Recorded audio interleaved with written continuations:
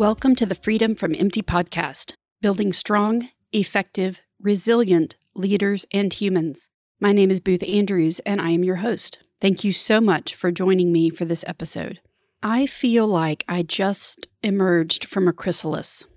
I will explain more, but there is a favorite Twitter post that has resonated with me quite a bit these days, and also resonates for the journey that many of my clients are on, that will give you some insight into what I am talking about.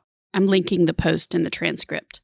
People talk about caterpillars becoming butterflies as though they just go into a cocoon, slap on wings, and are good to go.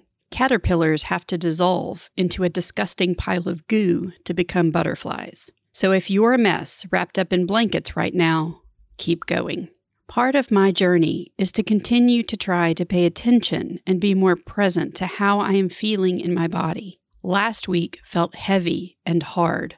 I felt overwhelmed and fragmented and distracted and torn as I debated how to spend my precious energy. At one point, I just wanted to crawl into a cave and hibernate for a few days.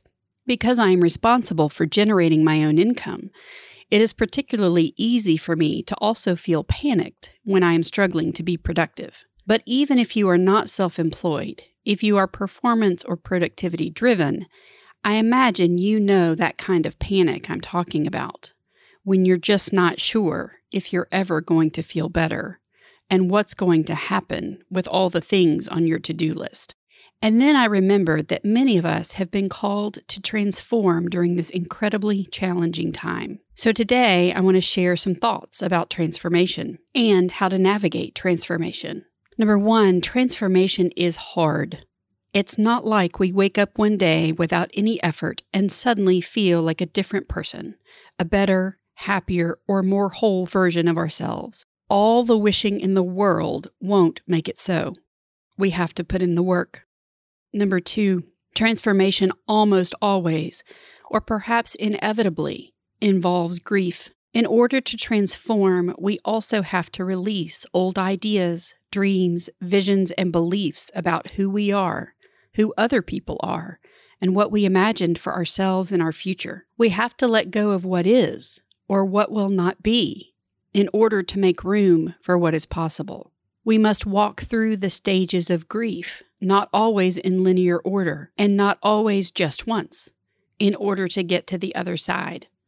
I have linked more information on the stages of grief in the transcript.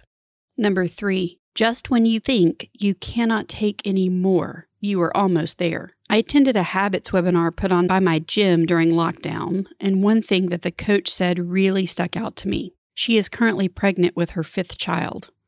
In the context of birth, the moment that she thinks she absolutely cannot take any more is the moment right before the baby emerges. This transition period, when the pain is extreme and the future seems like it will never come, is the dark before the dawn. And the concept and reality of this transition period is applicable to the development of new habits and other transformative experiences.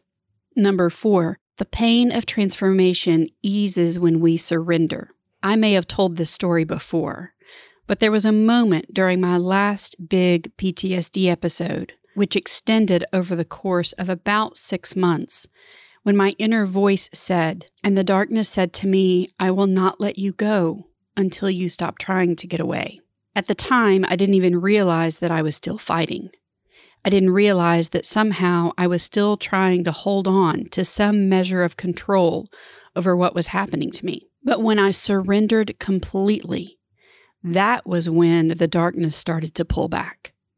Now, don't get me wrong. It took another 3 years to fully emerge from that darkness, but the process began when I surrendered. So here are some tips for supporting yourself through transformation. Number one, don't fight yourself. I was talking with a dear friend last week who was also feeling challenged by her lack of energy, and she talked about doing her best not to fight herself. That resonated so deeply with me. How often do we beat ourselves up because our performance capacity is lower than we think it should be? But beating ourselves up isn't helpful. When I look at my to-do list and just don't feel up to it, when I'm feeling overwhelmed and cannot focus or maintain my attention, It is easy for me to panic and start beating myself up for being weak and undisciplined. But I have learned more and more to just allow myself to be where I am, to use my tools to take gentle care of myself, and to trust that there is a light at the end of the tunnel. Here's the thing. I can pass through the tunnel of transformation while flogging myself, or I can pass through the tunnel as gently and kindly as I can. One strategy is depleting and exhausting, and the other makes emergence that much sweeter. Number 2, we may not need to know why in order to heal and transform. I like to know the why of things, and some therapies involve an exploration of the why behind the choices we make and our perceptions of and reactions to stimulus. Sometimes understanding why is helpful, but I've learned on my trauma healing journey that it isn't always necessary to know why in order to be able to heal, integrate, and step forward. I reference this now because when I feel like I felt last week, it is also easy for me to fall into a trap of spending a lot of time and energy trying to dissect why I feel the way I feel. I think this is a remnant of my old emotional suppression strategies. If I could apply logic to the situation, I could avoid feeling the pain. But I have learned not to let my brain run away with me by searching for answers and explanations and justifications. Instead, just recognizing how I feel and using my tools, not to try to fix anything, but just to support myself through it.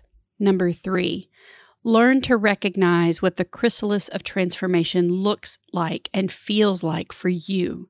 The more I work to heal and integrate, and the more I am learning to pay attention to my body, the more easily I can identify when I am in the chrysalis. For me, it feels like compression, heavy, thick, opaque like a dense fog.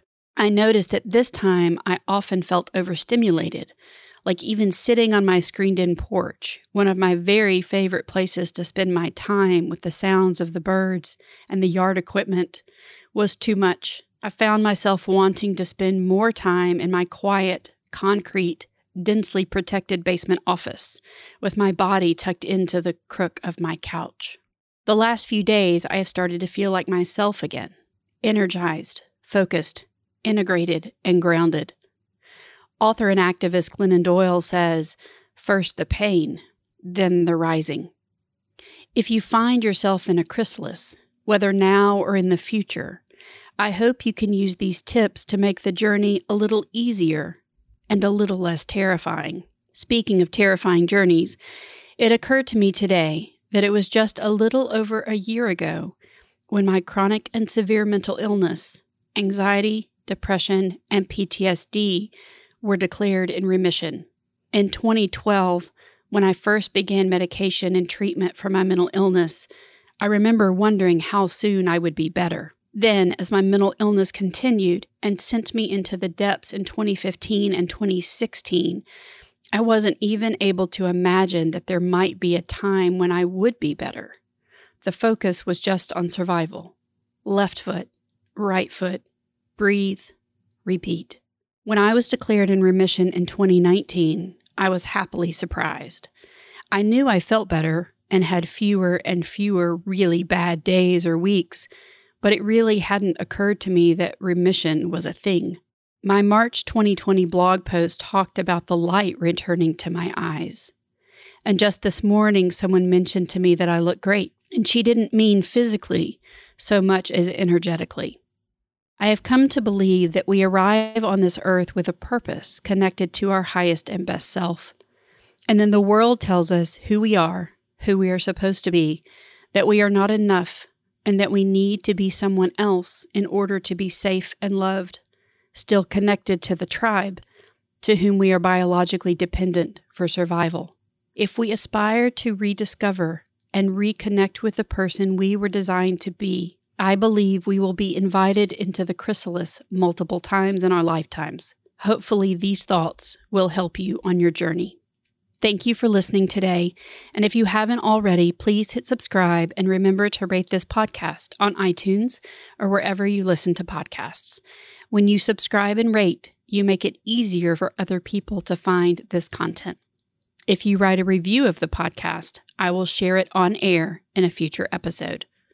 I look forward to being back with you next time.